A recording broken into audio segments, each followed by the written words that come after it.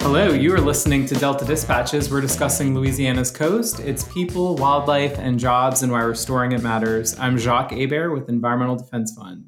And I'm Simone Maloz with Restore or Retreat. How are you, Jacques? I'm doing well, Simone. You know, it's officially the first day of summer, I guess, as of 2 days ago. And yeah, I know it's been a little wild up here. You know, we've had like 90-degree weather for a while, and then it kind of dropped down to 50, and then it's going to get back up to 90. So trying to get accustomed to these, 40, 50-degree temperature swings, but otherwise doing well. And how are you doing? I know you all have been getting a lot of rain down there, and we had Claudette come on shore. Yeah, nothing has changed. It's hot and it's wet. Did you see? I've got sent a TikTok video several times about Claudette, and so now I will always think about Claudette as a funny name. So that's one of the fun things about social media and things like that catch fire. There's also obviously a lot of negative stuff, but every now and then social media redeems itself with something super funny. So, Simone, does this mean you're actually going to set up a TikTok account and we're going to see you? No, not happening. Jacques Hebert still has to send me TikToks. All right. Well, I will, as long as you can view the ones that I send you that are really good, and I promise to only keep it to the best. But yeah, well, a lot going on this week, as always. This is the first ever Louisiana Wind Week. And I know we're going to talk about that on the show next week, kind of as a look back with some of the people that have been involved. But anything you want to say, since that is happening right now? Yeah, we had I had an opportunity to participate in a couple of the panels, and that was very good discussion. It's also very interesting to see the level of leadership on this. I mean, we're talking about federal agencies and leaders from national agencies, and so it just makes you understand how important something like wind energy could be here in Louisiana. And certainly, it's our own Wind Week, but for all intents and purposes, it sounds like because Louisiana has done things like this before, we're kind of naturally positioned to figure it out. So kudos to Harry Vorhoff, who's going to be on our show soon, and folks like Joe Ogeron here in Louisiana that have continued to push the issue. And I think there's a lot to be said and learned this week. And so I'm excited to talk to those guys about what's next for Louisiana in that respect. Cool. Well, I definitely am excited to kind of hear from them on how it went and, hear from folks like yourself and others that are attending some of the programming on that. So definitely exciting. Kind of relatedly, there was some news, speaking of federal news, that came out last week about a bill that was introduced in the Senate by Senators Cassidy and Whitehouse called the RISE Act, and that has implications on funding for Louisiana's coast. So can you give our listeners a little bit of a quick overview of what the RISE Act is and what it'll do for funding in Louisiana? Sure. That is, again, as you mentioned, it's a federal bill that was introduced by Louisiana Senator Bill Cassidy and also Sheldon Whitehouse, who came from Rhode Island, another senator. And we had Sheldon Whitehouse down here in Louisiana. We spent a great couple of days with him. One of our most beloved colleagues, Eric Johnson, really wowed him with some bird discussions when we went out to Davis Pond. But those two senators introduced some legislation that would increase funding for coastal restoration and hurricane protection. And you think like, wow, Rhode Island, right? But they have a strong interest in wind and a few other things that are happening off their shore as well. So the RISE Act is also the reinvesting in shoreline economies and ecosystems, because along with the energy obviously comes with jobs and infrastructure. And so that's something that the CPRA has been a champion of, is increasing our shares there. And so that was just introduced into Congress last week. So we'll follow its developments. But looks like we have another champion to help us with some resilience in Sheldon Whitehouse.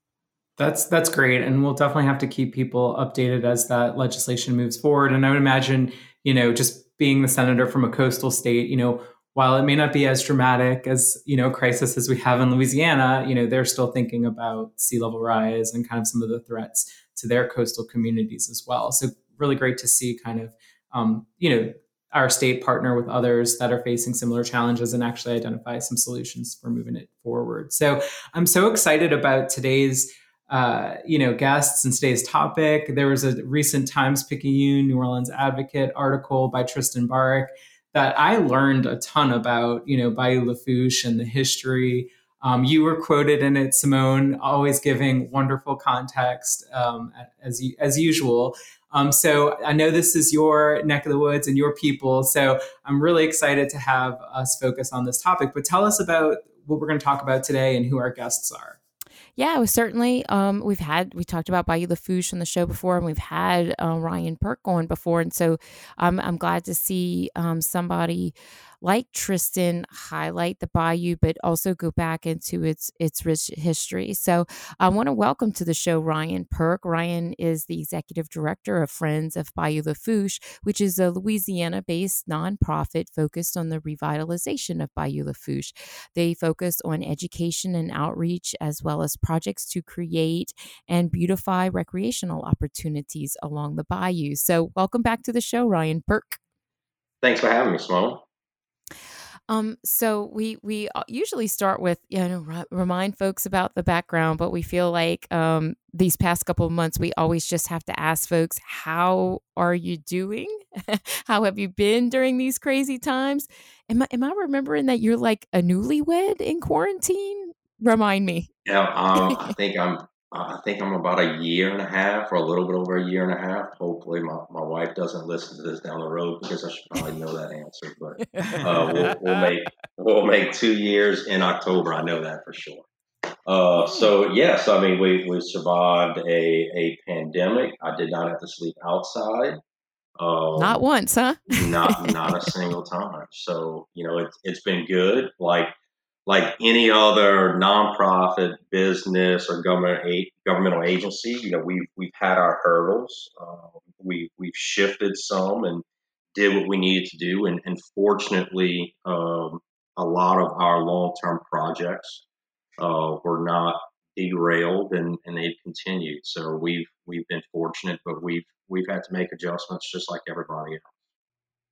So, Ryan, just for some background, my husband and I got married in May, and Katrina came in August. So, it says a lot to test your marriage very, very Yes. early. You feel like if you can make it through some of those things, you can make it through most things. So, Mr. Maloz and I are still very happily married. So, I think that bodes well for most people.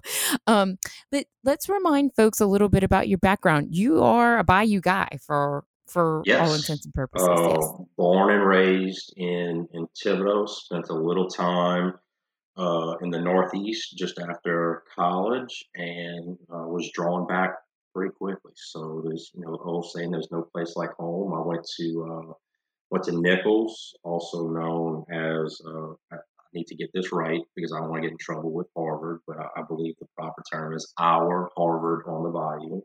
Just skirting that trademark in there, huh? Correct. I don't need to get a cease and desist letter from Harvard, but went to our Harvard on the Bayou, and spend most of my weekends hunting and fishing in the lower parts of Lafourche and Terrebonne Parish. I love that, Ryan. And I know, it must be so rewarding to continue to be connected to your community and where you grew up, but also doing the good work of helping, the people of that region and one of its most significant waterways, which we're going to talk about today. So tell us a little bit about Friends of Bayou Lafourche and how it came about.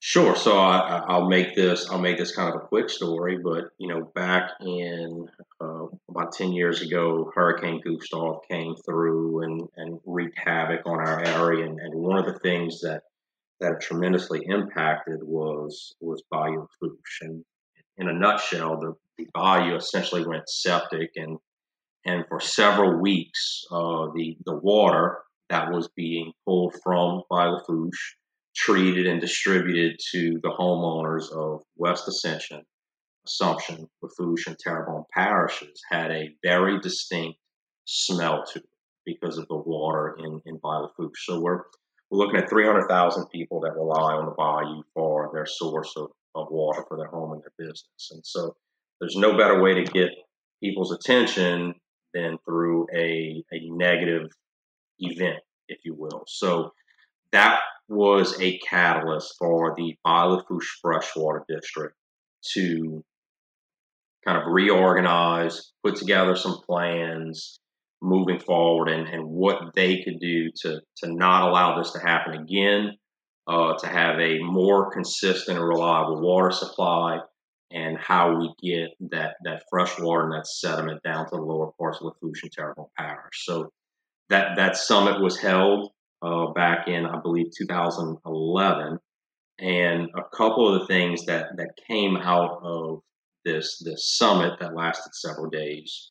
One of them was being more outreach for Bayou-Lafourche in terms of what is the freshwater district doing? What is the Bayou-Lafourche freshwater district doing? What are the levee districts doing? What are the parishes doing? Because there's so many governmental agencies along this 106-mile stretch of the bayou. There was not one consolidated source for information pertaining to the bayou and the work that's taking place.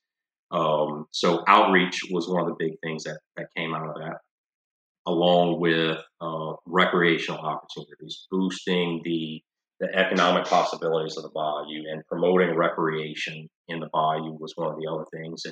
And so those two pieces of information were taken between outreach and recreation. And that led to the formation of Friends of Bayou-Lafourche, which we are a nonprofit organization. That was, the conversations kind of started in 2015. Formalization started taking place in 2017. Friends of Bayou-Lafourche received their nonprofit status, and that's when we started executing governmental CEAs, putting projects together, events, formalizing our outreach efforts. And here we are today in a position where we have brick and mortar projects being built. We have a following base of people who want to stay in touch of what's taking place with the bayou.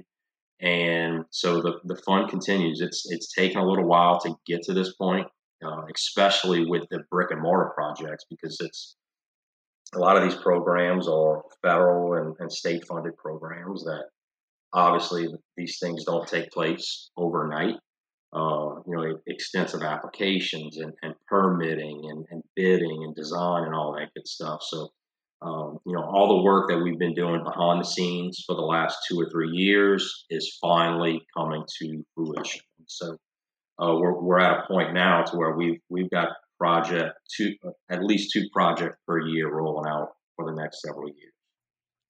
Well, we certainly want to talk about those in just a little bit. But, that was one of the great things about the recent article in the Times-Picayune New Orleans Advocate by Tristan Bark is he basically, when I talked to Tristan, he told me it had to be in two parts and had to be almost two feature stories because of this, this past, this storied past that the Bayou has. But Ryan, you just talked about like it from Gustav on, and that's not insignificant. So that was one of the things I loved about the article by Tristan, and we're grateful that we get a chance to talk to him in just a little bit. But Ryan, really, all of this started because we disconnected the river from the bayou, and that's led to all of these problems.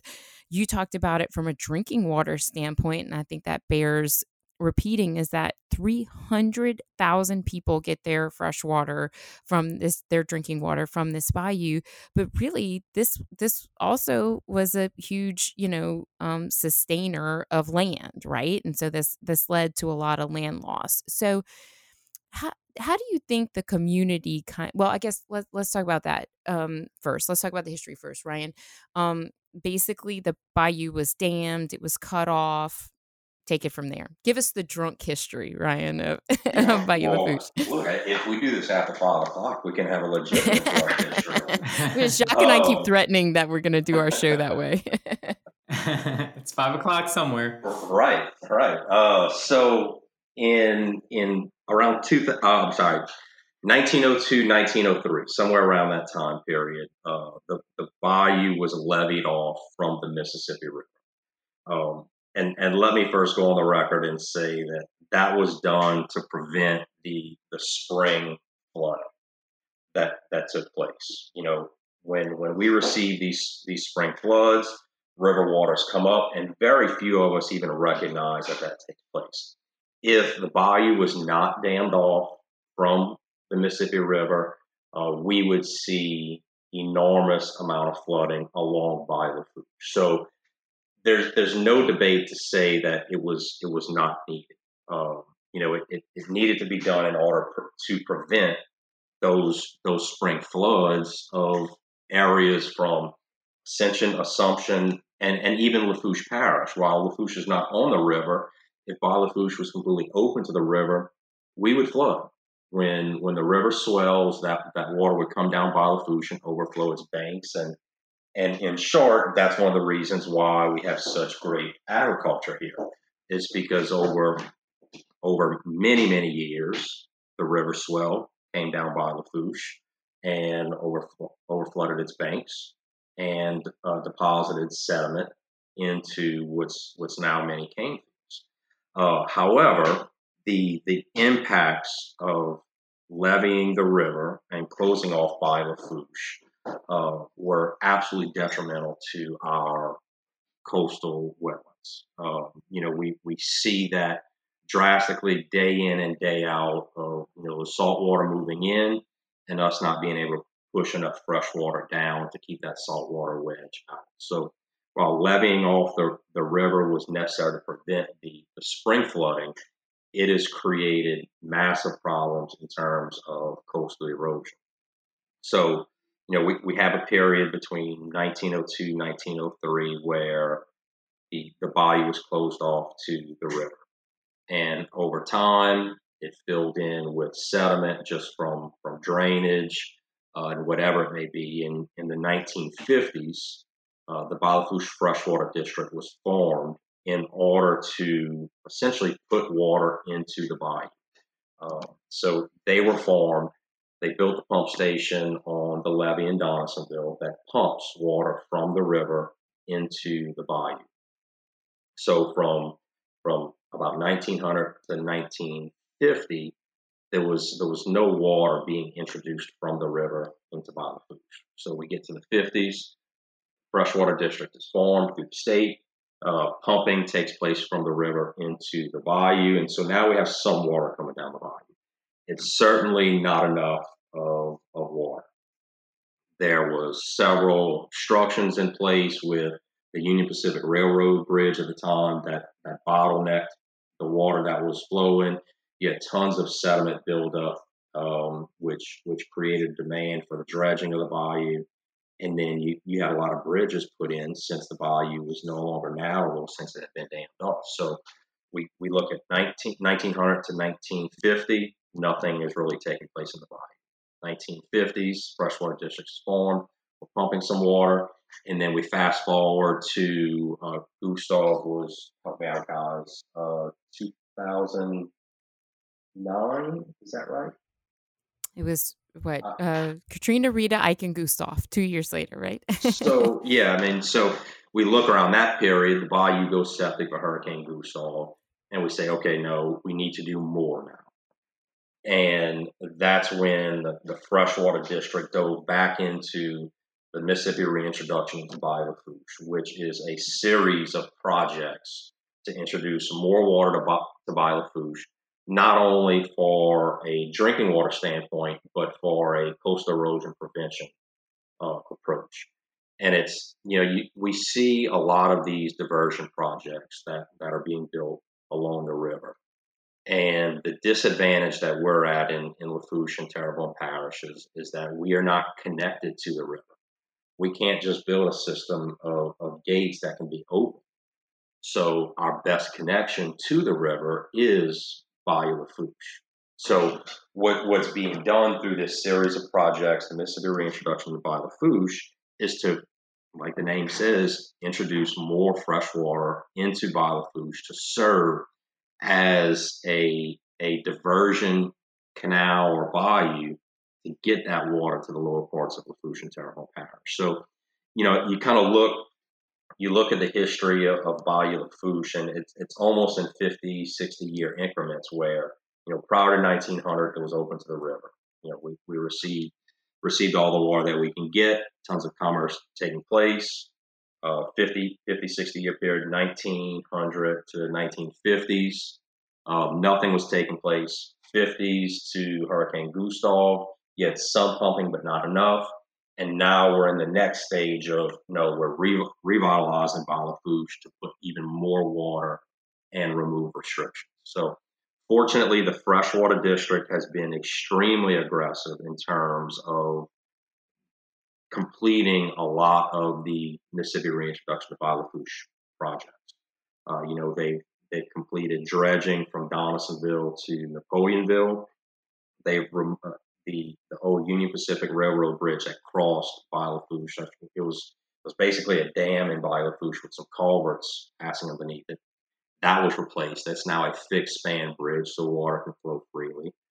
We have water control structures in Lockport and Assumption parishes for these low water level events where we need to close these gates and create reservoirs. Those are there. While they remain open for a majority of the year, they are there in case of emergency situations. And the next two big projects that are being worked on right now is a new pump station that has the ability to majorly increase the amount of water being introduced into Bayou Lafourche, as well as additional dredging. Ryan, that's such a fascinating history, and really appreciate you walking us through, that whole time span and seeing how dramatically things have changed from time to time. And, in hearing you discuss it, in my mind, it really brings along a lot of the parallels to, places on the river from New Orleans south, through Plaquemines Parish, and the need to build levees right on the river to protect some of those communities and that area from flooding from the river. But then the effect that had over time and cutting off sediment and fresh water to the wetlands, which then, as a result, resulted in a lot of the land loss we're seeing today. One of the things Simone and I talk about, kind of the tale of two basins, comparing Terrebonne and Atchafalaya. And one of the things that's always highlighted through that is the need for that sediment and freshwater and nutrients to come through the Mississippi River to Terrebonne to help sustain some of those wetlands out there as well.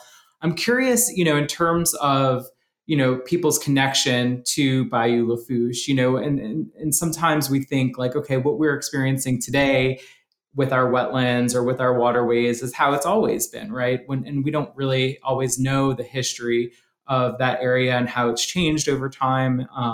And the dramatic effects that has had. So I know your organization has been doing a lot of work to make the bayou more accessible, to make people more connected to the bayou, to help people understand the bayou as a resource that really exists for that whole region. So can you tell us a little bit about the connection between the community and Bayou Lafourche, and do you see that changing as well over time? Yes. So we have seen a major perception change in Bayou Lafourche. And look, while I am proud of our accomplishments as an organization to get brick and mortar projects built along the bayou and these events that we have in the bayou, what's really most exciting is to see that perception change of people no longer viewing this as just a drainage ditch, because at one time that let's be honest, that's what it was for a period. People are now recognizing it as a viable waterway, not only aesthetically but recreationally. In 2015, when we kind of first started and the freshwater district started getting aggressive about the bayou being open to recreational traffic, they used to see 3 to 4 permit requests a year. And so anytime a structure is built along the bayou, they require a permit. Now, I will say that it's probably the easiest governmental permit process that I've encountered to date. It's free. They approve them very quickly. And at the end of the day, it's just to make sure that people are not building structures out into the middle of the bayou. So as long as you're staying above the permit limit line that they have established, which is the future dredge section channel, they're going to approve your permit, and again, it's free. And so they will actually go out to your house and say, here's the line, we've marked it for you. As long as you don't build past this, you're in good shape. But I digress a little bit. But in terms of those permits, we used to see 3 or 4 of them a year. We're now seeing 3 or 4 of them a month, where not only businesses but homeowners, instead of just backing up their home to what used to be a drainage ditch, they're building docks, they're building gazebos, they're installing floating docks, they're parking their boat behind their house. So we have seen a huge perception change of people looking at Bayou Lafourche in a different way. Ryan, it's funny. I had a friend that was moving to Thibodaux from New Orleans, and he was looking at a house along the bayou, and he was talking about the busy road and in front of it, and he was like, "But my front door really should be my back door because it has this nice patio, and you look at the bayou." And I thought that was such an interesting perspective, right? He kind of viewed the front of his house that faced the road kind of like at the back of his house because Right. he wanted to focus on the bayou. And so I thought that was a really interesting perspective there. Yeah, So and look, previously people just again they looked at it as a drainage ditch, and it was kind of their backyard. Really didn't pay much attention to it. Now, when we're seeing either renovations or new homes being built, they're building their home around this water feature in their backyard. So the design of these homes are even changing in terms of they want to use the yeah, in the Netherlands, they call that living with water, right? They mean it different ways, but that's kind of why a lot of people wanted to live on the bayou in the first place. So it's nice to see that Yeah, coming and back. so the projects that the freshwater district continues to do only increases the viability of the body. The new pumping station and future dredge projects is certainly going to help with the sediment collection and um, the the water quality is definitely going to help there. And so, the pump station that exists there, depending on pumping or siphoning, they're doing about 400 to 450 cubic feet per second. And that runs just about 24/7. The only time that they pull back on pumping or siphoning is when we have large rainfalls, and they need to account for that. But the new pump station will have the ability to do over 1,000 cubic feet per second. Now, when the new pump station's built, they won't be able to turn it on full blast right away. We'll need additional dredging to take place, which is going to be coming right behind the pump station. Um, and so it'll also give the freshwater district better ability to manage the flows of the bayou. I was on the phone with someone the other day and explaining to them, look, the bayou is 106 miles long. So if you make a change at the pump station in Donaldsonville, whether it's increasing the pumps or slowing the pumps, it takes several days for those impacts to reach the lower parts of the bayou. So if the water is coming up in Raceland, reducing the pumps in Donaldsonville is not going to have major changes in the Raceland area, for 24 to 48 hours. So it's certainly a science to what those guys do in looking at river levels, forecast the river levels, the weather forecast, what direction the wind is blowing in, what are the tides doing, in anticipating how they need to operate those pumps to get the water where it needs to be. So, we often get the comment from, let's just say, Facebook engineers of saying, "Well, the bayou was open to the river. Let's just open it back up." Well, great from a coastal erosion standpoint, but chances are you're going to flood every spring. So we need that levee. So the next comment is, okay, why not a gate system of scenarios where we can open and close them? If we had a gate system, one, the the improvements in the Donaldsonville area would be much more intrusive in terms of rerouting roads, acquiring a lot more property, it would be more expensive and more harmful to the Donaldsonville, the city of Donaldsonville. The other problem with that is it would still have to be closed when the water's high. When the water is low in the river, we would still have to pump because the elevations would not be sending enough river water into Bayou Lafourche. So at the end of the day, the pump station is the most feasible option for introducing that water into Bayou Lafourche. Yeah, you made a couple of great points about managing and having when we talk about the much larger sediment diversions and even the freshwater diversions like Davis Pond, what you're gaining is control there. And so you have the ability to forecast whether it be a really dry spell and you need to put more water in. And so that is really what we're trying to do is manage. We can't just blow holes open in levees. With your Facebook engineers, we love that. But that we are paying for this control, and we know so much more now, and we can have strong operational plans that the public can definitely understand. And so you make a couple of good points about being able to kind of control as much as you can and to be able to predict how you can help certain areas. I'm sorry that Ben couldn't be on today, but you've certainly done a great job talking about the work of the Bayou Lafourche Freshwater District. But really, that work goes hand in hand. You're such a complementary organization at Friends of Bayou Lafourche to the Freshwater District. So let's shift our focus to that a little bit. Let's talk about some of the things that y'all are doing to enhance recreation and enhance these opportunities along the bayou.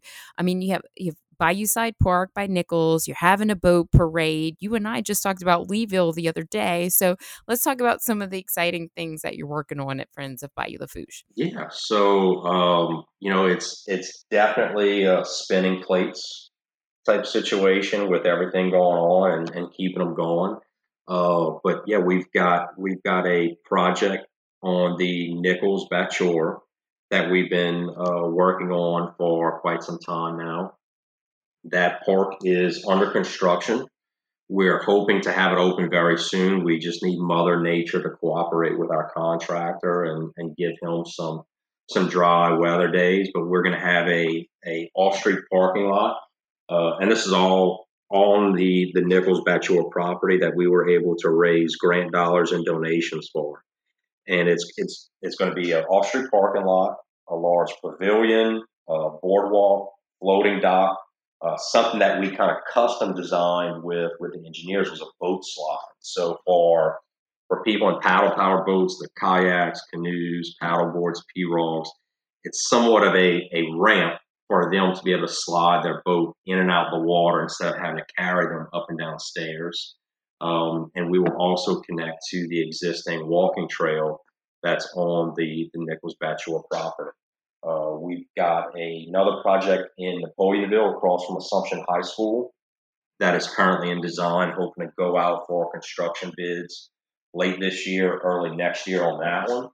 We have a new motorized boat launch coming very soon that we announced a couple months back.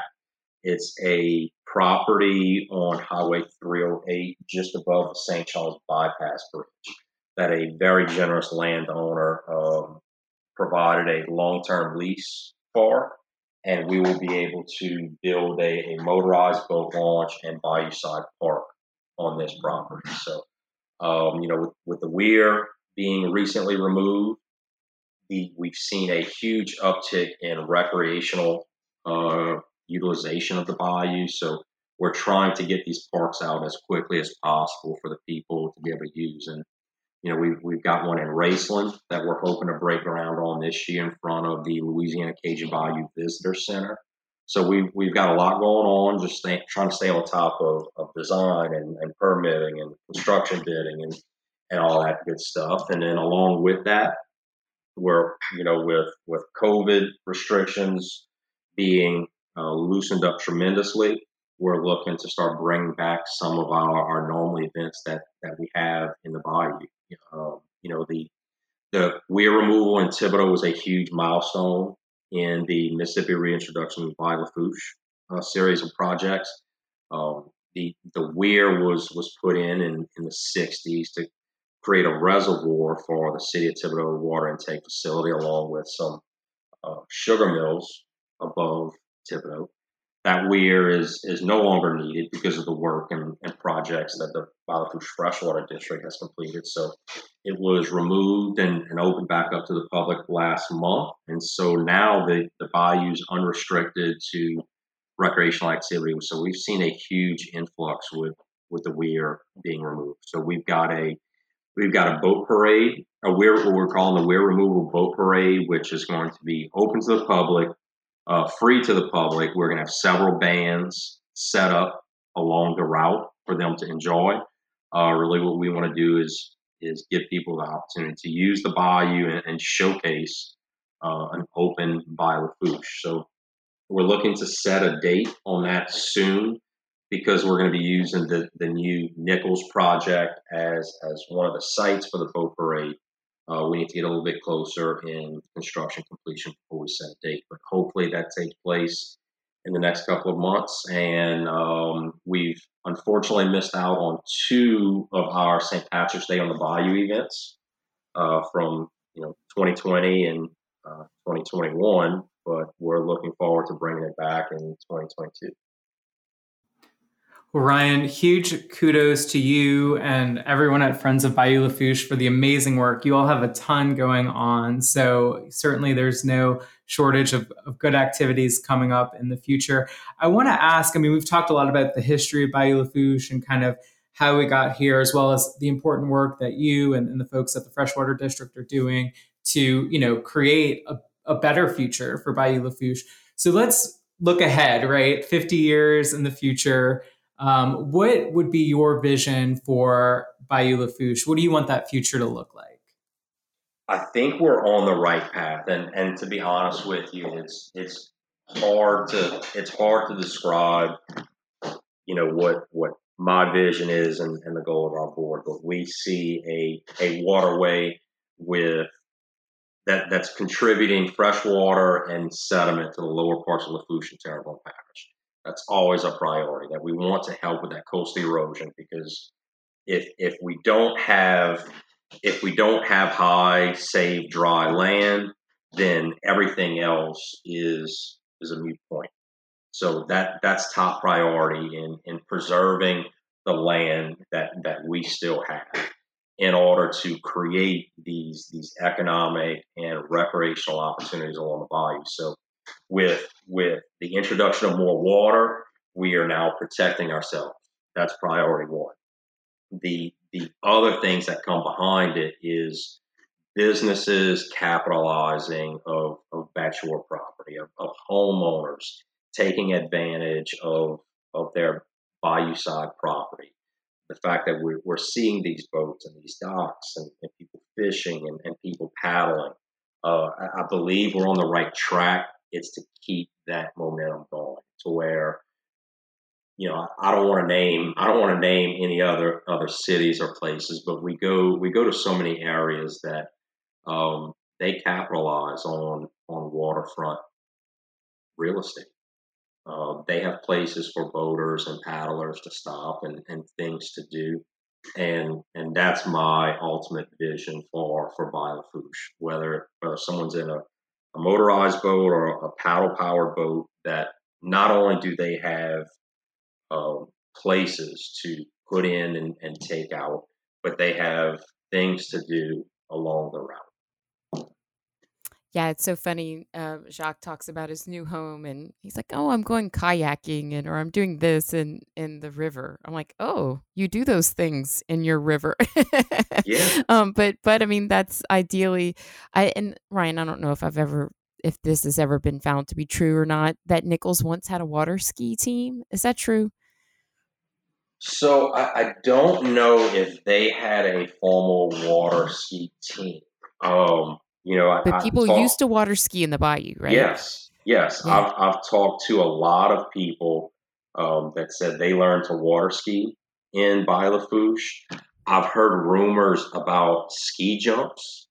Oh, yeah. And look, Yeah.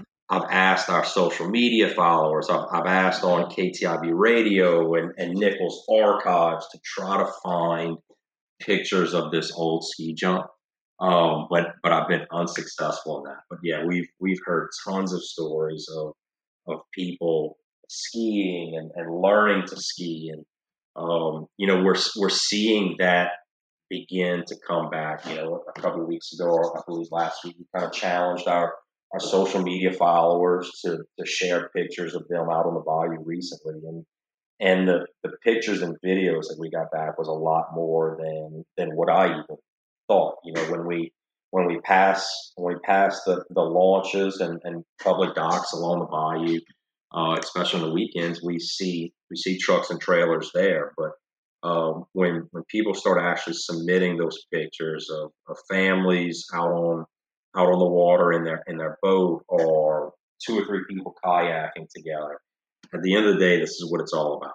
We enjoy having our events to give people the opportunity, but it says a lot when people are taking it upon themselves to go out onto the bayou in their own time. So that's one of the things that we're working on hard in planning stages now, is how do we entice these businesses to invest in their backyard property in order to give bayou users a place to go. Yeah, well, you mentioned it, y'all, about social media. So why don't you tell people where they can find more information, like your social media handles, the website? Tell everybody where they can Sure. go So to support our Friends of Bayou website Lafourche. our website is bayoulafourche.org. Oh, that's Our easy. that's pretty easy to remember. And both Instagram and Facebook are Friends of Bayou Lafourche. So Awesome. we're Awesome. Well, we love talking to you again today. It was great to have you back on. You always have such a wealth of information about the Bayou, and it was long overdue. It was my turn to have somebody from our neck of the woods, and I'm very proud of the work that y'all do to enhance the Bayou, and especially proud of the partnerships that you've also had, not just with the freshwater district, but with folks like Bitnap and Nichols and lots of other folks. So I want to echo Jacques' kudos to you on that. Now, I am also in charge of the fun question. I don't know if you remember this from the last time you were how on. can I forget? I'm telling you, it's always so interesting. Everybody's like, "Can you please tell me what it is?" We just had a recent request for please tell me what the fun question is. It's like that makes it less fun. That's no fun. Bring on the surprise. Well, I did ask Jacques if I could handle this one because, so you're a Nichols guy, you grew up there, but I have to ask, what is your favorite Thibodaux watering hole? Are you a Roxas? Are you a Renee's?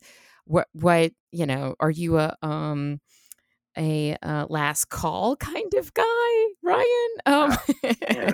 So that's a tough one. And to be quite honest, Rotolo's, they got new places, right? Yeah. it's changed over the years. When I was at Nichols, it was certainly the Roxas, Renee's, Goose, the occasional last call visit at that time. Now I would like to think that I may be a little bit more mature. My wife may disagree with that. But yeah, it tends to now be more places where we can sit down, have a couple drinks and some food along the way. So I'd probably put that up as the Peppers, the Freemans, the Cuvée, Sinclair type places. Yeah, good call on that. Oh man, I used to be a Piazza girl. I used to love, Yep. but we also used to go to Roxas and put $20 in the jukebox so we could have the songs all night. But we Yep. loved watching people go put their money in the jukebox, thinking that their Spent, song was going to play. I spent my fair share of time with Rocco in Roxas. We're on a first name basis, and he still remembers me. So, yeah, I've probably paid a few light bills over there. Well, good answer. Jacques, do you have a favorite Thibodaux hangout that you want to tell me about? Anytime I'm with you, Simone, and Thibodaux, that's a good time. So wherever you want to take me, I am happy to go. But yeah, well, thank you so much, Ryan, for being on. And we have a second segment coming up with Tristan Barrick, who did the two-part series on Bayou Lafourche that quoted Ryan and Simone and others. So definitely stick around for the next segment and hear more from Tristan. But any last words, Simone or Ryan? No. Thank you, Ryan. Loved having you on. Guys, I appreciate the opportunity. You guys are always easy to chat with. I enjoy the show, and you guys are very fortunate to have Tristan up on deck. He did a phenomenal job in putting those two articles together. From a marketing standpoint, we often put out, small pieces of information. And what he was able to do is kind of tie together all the different aspects of the bayou in terms of the historical challenges that were created, along with what's being done today, and then it leads into the revitalization through the economic and recreational opportunities. So Tristan did a phenomenal job. We had a Bayou Lafourche Freshwater District Commissioners meeting last night. Those guys were very impressed and had nothing but great things to say. So, Tristan did a phenomenal job, and we are extremely grateful to him for covering our story. Well, great. Well, thank you, Ryan, and you're welcome back anytime. You know, there's a lot going on, so we always love to keep in touch with what's going on Bayou Lafourche. And with that, I will take the coastal stat of the week.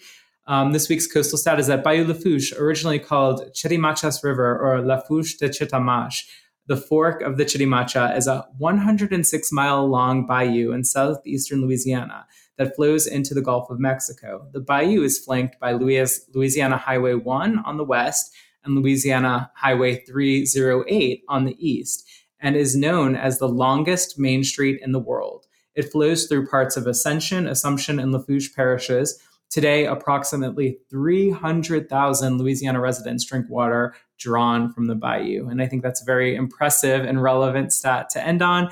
And with that, stick around. We'll be right back with environmental reporter from the Times-Picayune New Orleans Advocate, Tristan Barrick.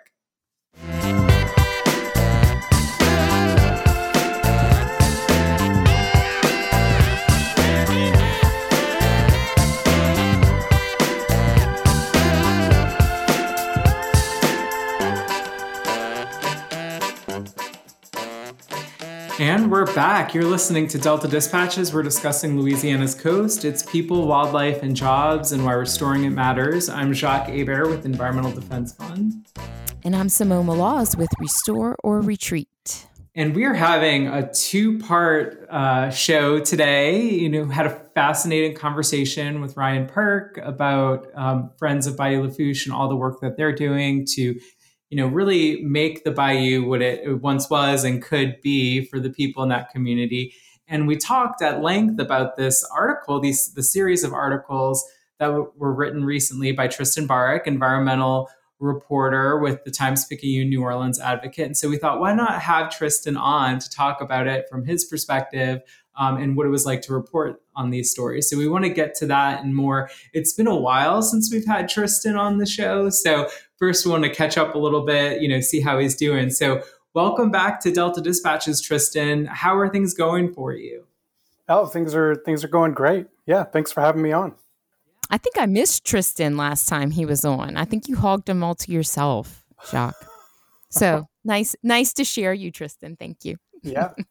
Sorry about that, Simone. I frankly, I remember us being in studio, and it's just kind of, a testament to how things have evolved over time. We're all separately recording in the comfort of our own homes or offices, but still good to connect in this way. So Tristan, things must be kind of heating up for you too. Now that, COVID restrictions are kind of slightly loosening and people are getting back to normal, is your ability to do reporting and get out in the field, has that expanded a lot? And what stories have you been following?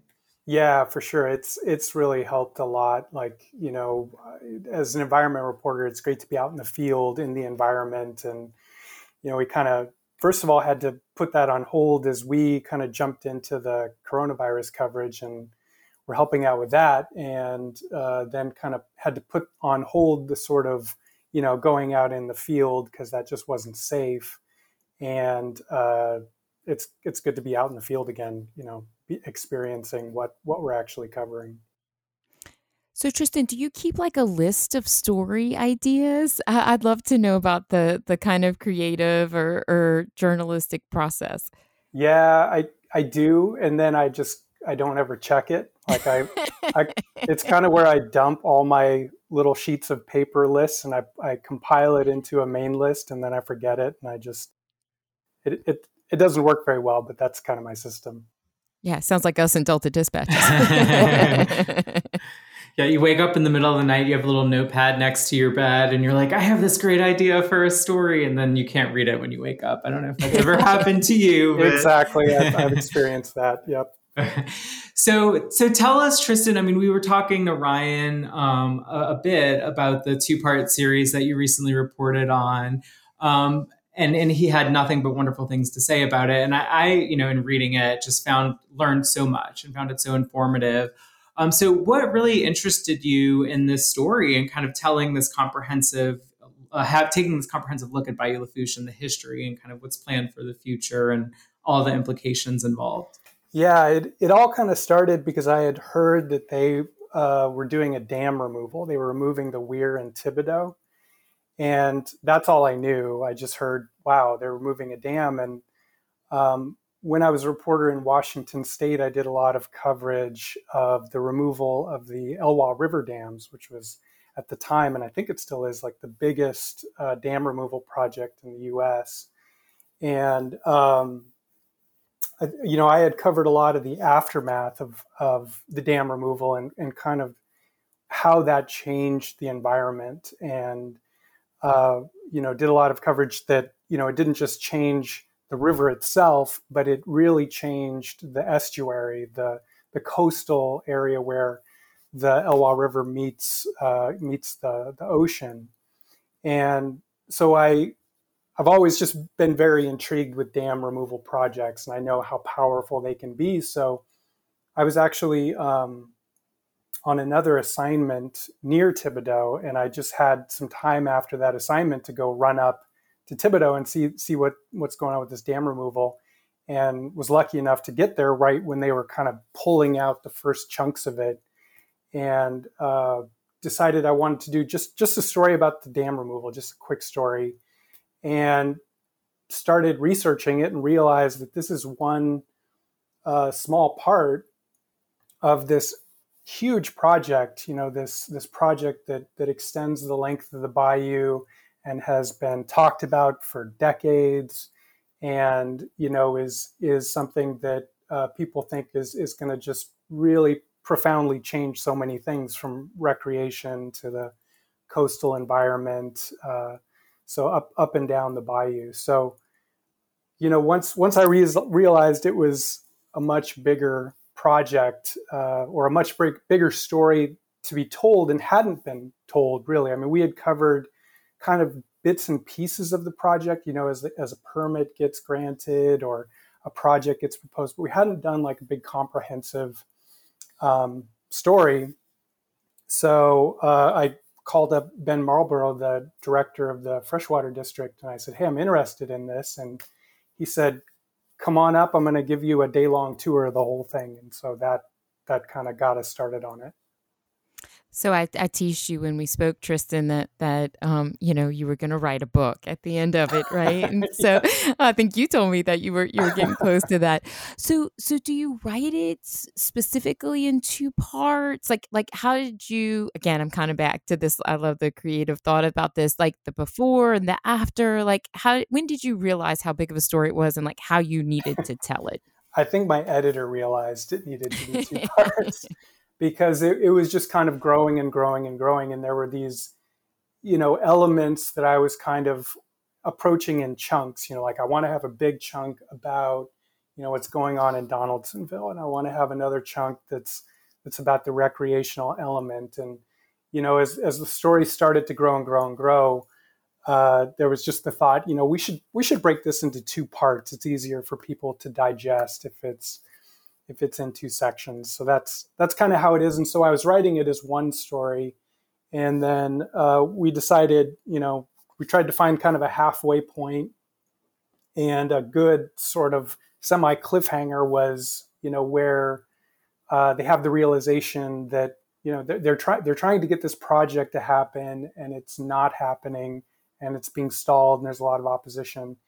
And then, like with a lot of things in Louisiana, things start going or things change after a hurricane. And so we kind of decided that was a good stopping point for the first part. And then we restarted after, Hurricane Gustav and the effect it had on the bayou.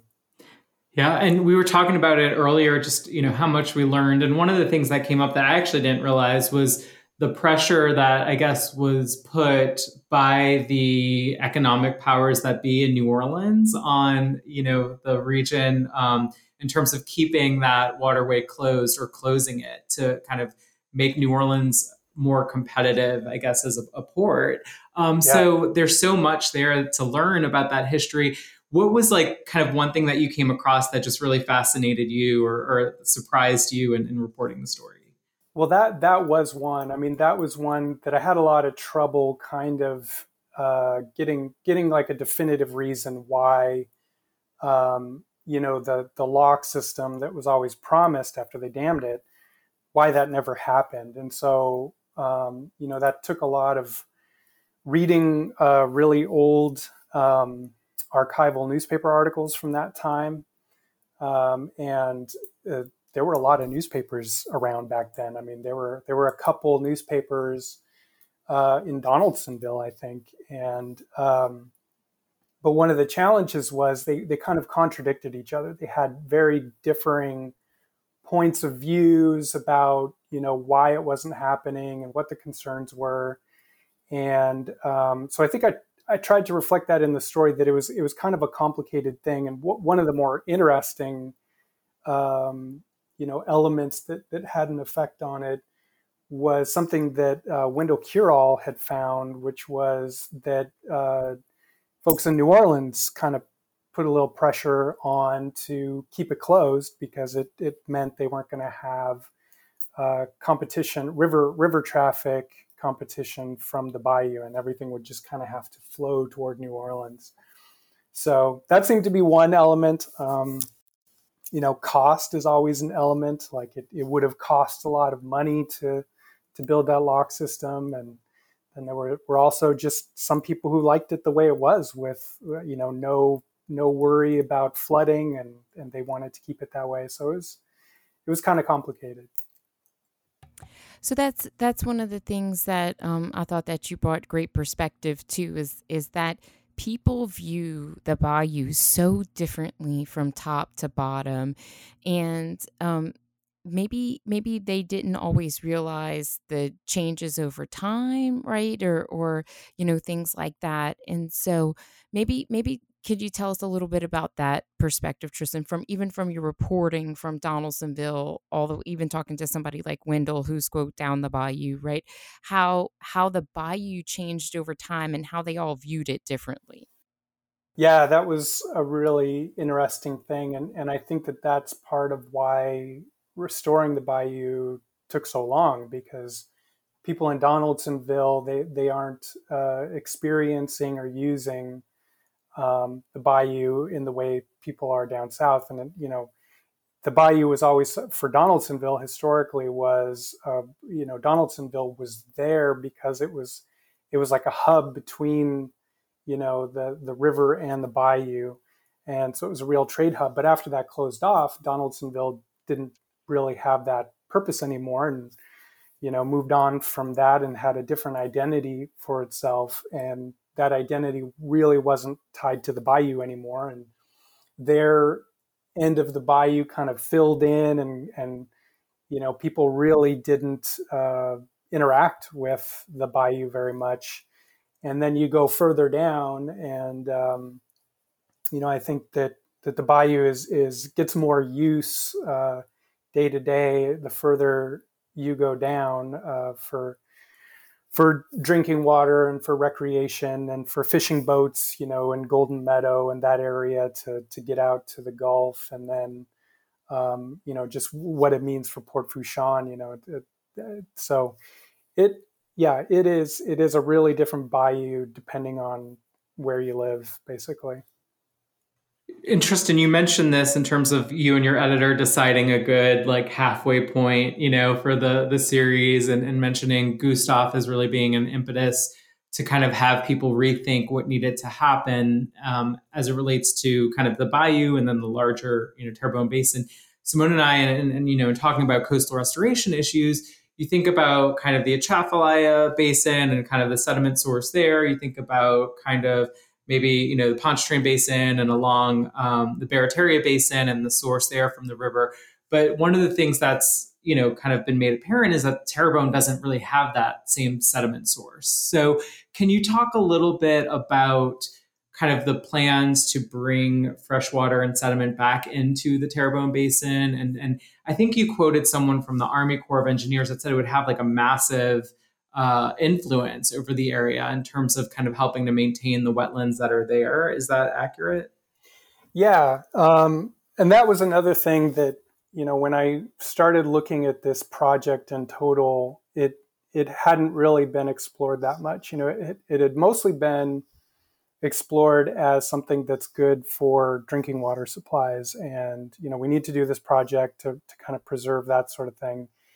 And it hadn't really been that explored, out in the public, just what this is all going to mean for the coast and the coastal marshes. And like I say, I knew from seeing what happened with the Elwha River, the most profound and exciting changes with that project were actually happening, in the estuary. That's where there was just a rebirth of life, and everything was changing and growing. And so I wanted to kind of see, if that was true with this. And, in large part it is, and it goes back to those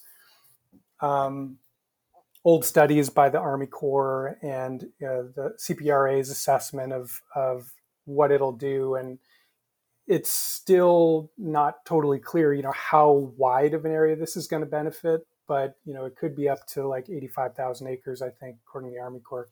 And just that is going to be really, really something that's been missing from the marshes there, that the marshes haven't had that freshwater flow. And to have these saltwater marshes function properly, you need these freshwater inputs. For one thing, one person with BitNep mentioned, just that it flushes it out. If you don't have these flows going through, then everything kind of stagnates, and that stagnation leads to an unhealthy marsh, and an unhealthy marsh is more likely to erode more quickly. It's not going to hold up to storms as well. So it'll be really interesting to see, as this fresh water starts flowing down there, how it changes the environment. I don't think it's going to be like the mid-Barataria sediment diversion, because it's not on that scale, and it's not going to have those big sediment loads. It's mostly going to be fresh water that goes down. But one thing that was really interesting is like the CPRA is investing so much money in that area in restoration projects and barrier island rebuilds. And this is only going to benefit those things. All that money and investment that we put as a state into that area is going to feel some benefits from this other project on the bayou. Yeah, Tristan, you make a couple of great points there that that this is kind of the multiple lines of defense isn't the right way to say it, but very complementary, a whole suite of projects that you need from soup to nuts to make sure that you're not just doing barrier islands. And I remember working on this project way back when I started at Restore Retreat so long ago. And the idea was just reconnecting it in any small way and getting fresh water to more places would be better than nothing, right? And that almost totally discounts the freshwater drinking aspect of the bayou, which is huge and has come to light over recent years about how the security of a freshwater drinking supply is so important. And so my husband, we were talking about the quote I had in the article about it being a Rubik's Cube. And it's just that it's so complex, and that there's so many aspects of it that's about a restoration project, and so many aspects of it that pivot to something totally different in drinking water. And so I thought you did a great job covering that in the article. One of the ways that you did that is you spoke to so many people, including folks like Wendell, including folks like Andrew from Bitnamp. So did you see, I guess you saw those differences when you talked to all those different people, kind of their point of view that they were coming from, right? Do you see that in every article, or is just a testament to how complex this issue is? No, you don't see that as much, I think, in every article. I think that, a lot of these restoration projects in Louisiana, they are oriented toward environmental restoration, and Louisiana's coast is such that there's just not a lot of people living on it and interacting on a personal level with it, for the large part of the population. And this was different because this restoration project literally flows through people's backyards, and everybody in that area is going to see the changes and hopefully benefit from it, and hopefully, as what I thought one of the most exciting things about the project was that it has like a outdoor recreation element to it. That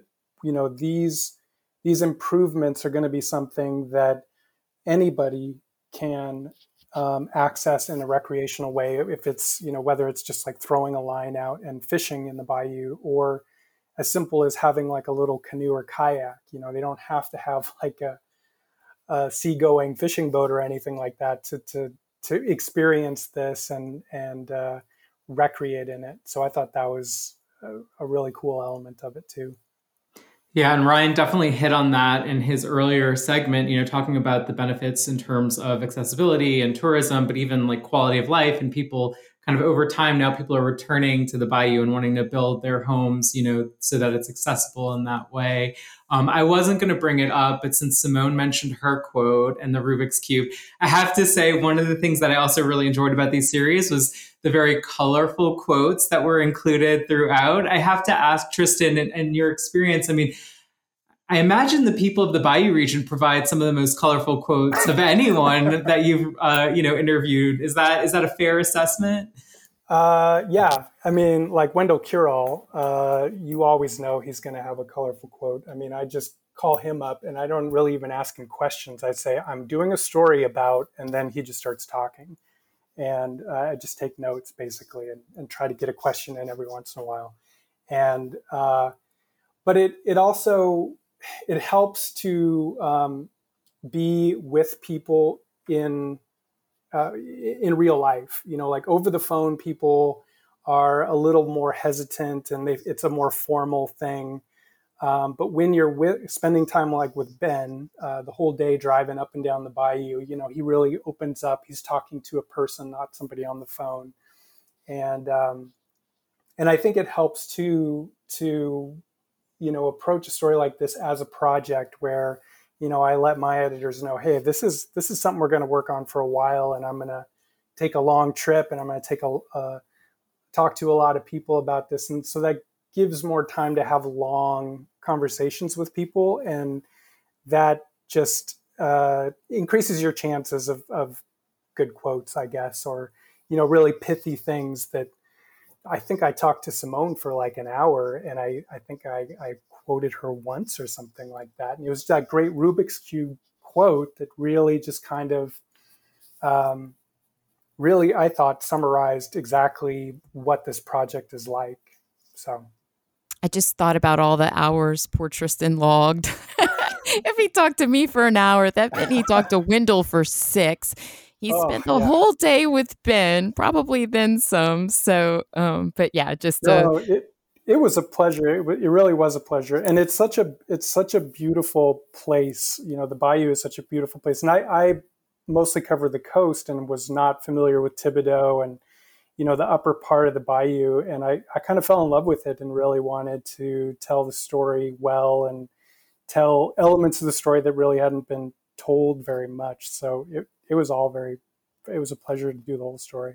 Yeah, when I first started talking about this project, because it was there long before I was, but that idea of how many people literally touch the bayou all along the way, that was just so different. You made that point earlier that like this has got to be this huge outreach campaign to try to get people to understand why we need this bayou to look different and work differently, and they maybe appreciated it for something else. So it was a great study in kind of how to interact with people, and frankly, people like Ben at the Bayou Lafourche Freshwater District stepped up in a huge way and made that a priority about getting out there and talking to people and being accessible. And it was definitely not easy in some of those early days. And so much credit to them for that. But in a restoration standpoint, it was interesting. It was this totally different model where we really didn't have to worry about birds and wildlife, that we had to worry about people, right, that had invested significant amount of money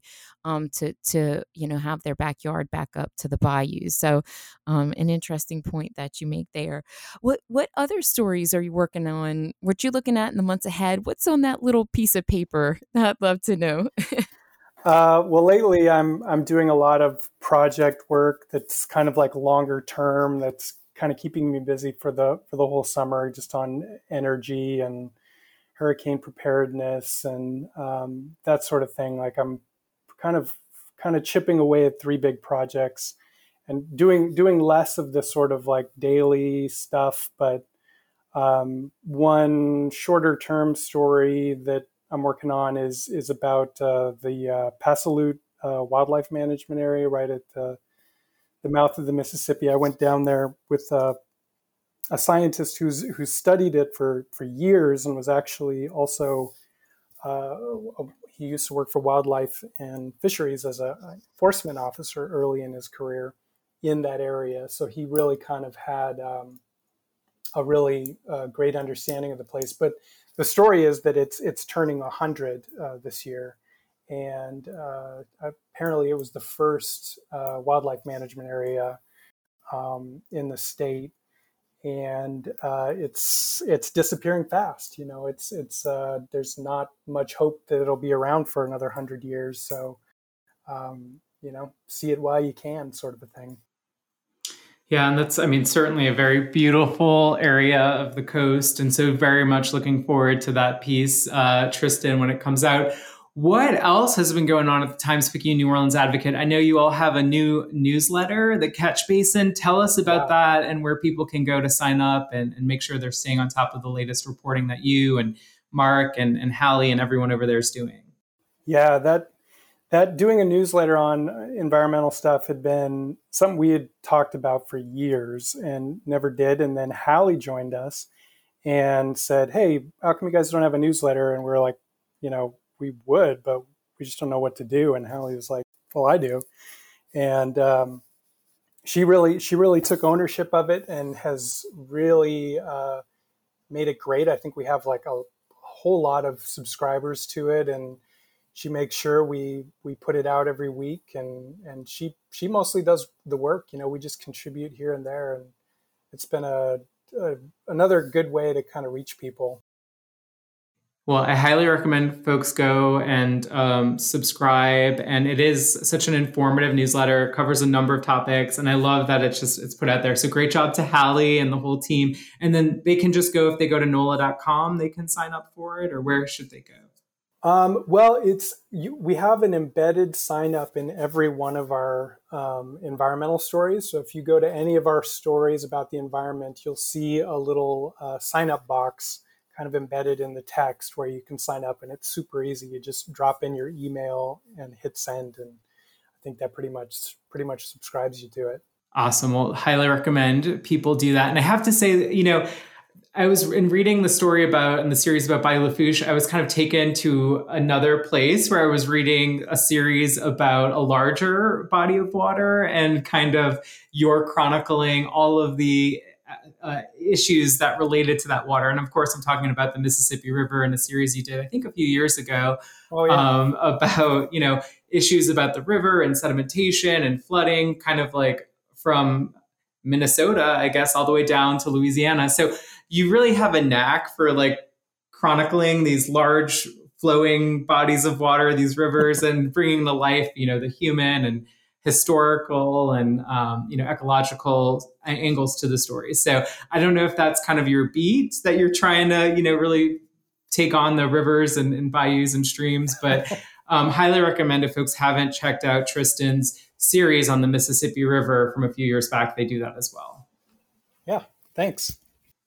Because I won't let this go, Tristan, like if you have any aspiring environmental reporters or even reporters that are thinking about what they want to get into, do you have any words of wisdom for them, or even your own experience that you could share about them getting started in that space?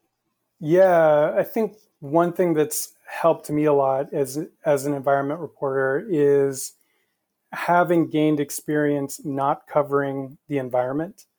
So early on, when I started out, I covered general assignment. So I was covering, everything from police and city politics to schools, art features every once in a while, that sort of stuff.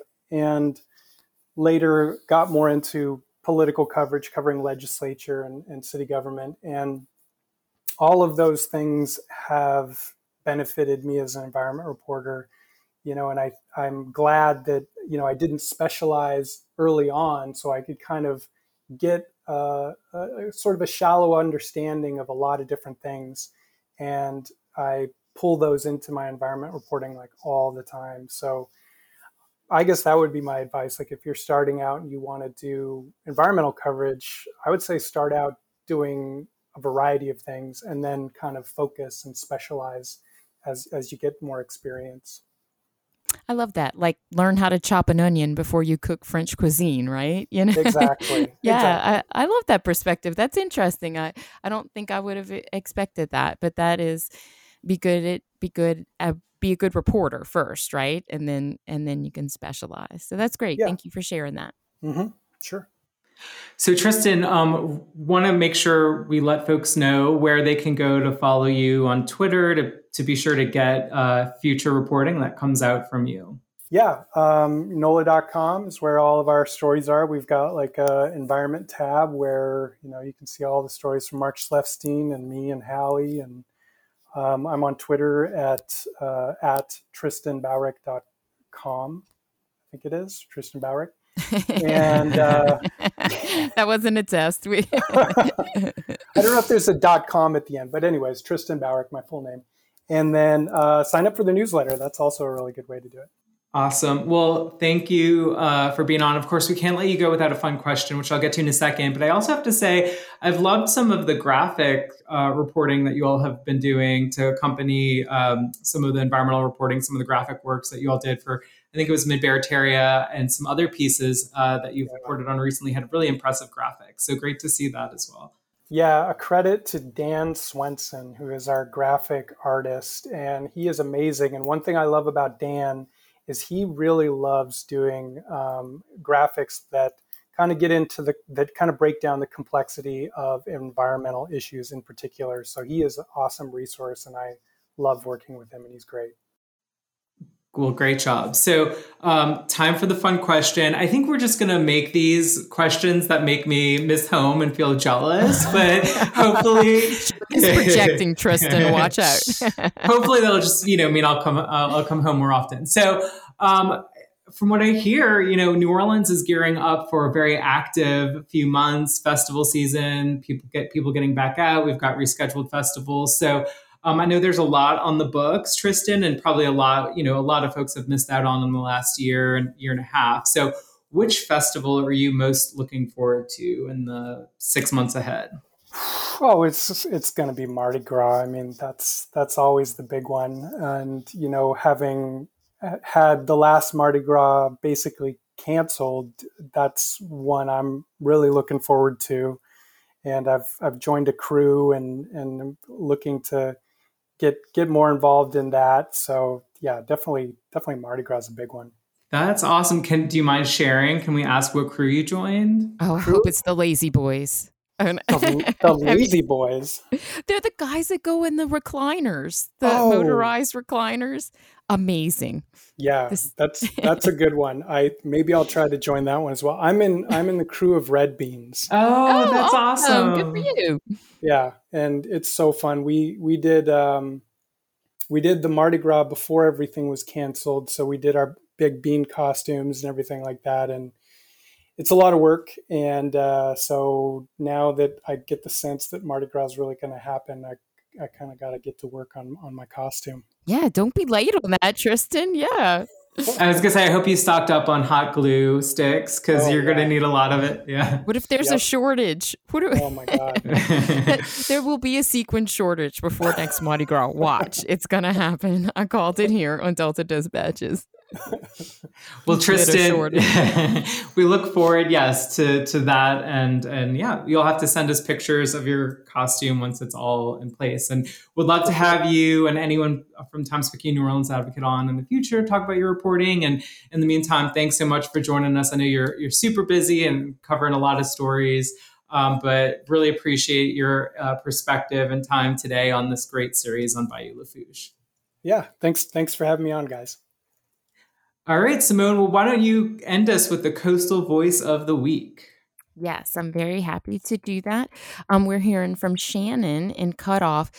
Tristan said it. I always, because I grew up there, say down the bayou, and you said travel south or something. I was like, oh, that's how you really are supposed to say it. So Shannon, down south in Lafourche, tells us that she supports the coast because the culture and people here are like no other. Living off the land is where those deep roots started. It saddens me to see the land that has gone just since my childhood. Thank you, Shannon, for telling us why you support the coast and lending us your coastal voice. Just a reminder, you can add yours at MississippiRiverDelta.org/restore-the-coast. We have a couple more things coming up this week. I know Tristan was covering it. It's the continuation of Louisiana Wind Week, and we're looking forward to having some of those leaders on our show in the future. Let you close it out, though, Jacques. Yeah, another great episode. I'm so grateful that we were able to feature people in your neck of the woods, Simone. You know, you all say down the bayou. Where I'm from we say down the road, but I think, potato, it's all the same. So again, please go check out the Friends of Bayou Lafourche and their website, bayou-lafourche.org, as well as this great series from Tristan Barrick at the Times-Picayune New Orleans Advocate. And we're excited to discuss wind next week when we're back on Delta Dispatches. But until then, we'll see y'all later, alligators.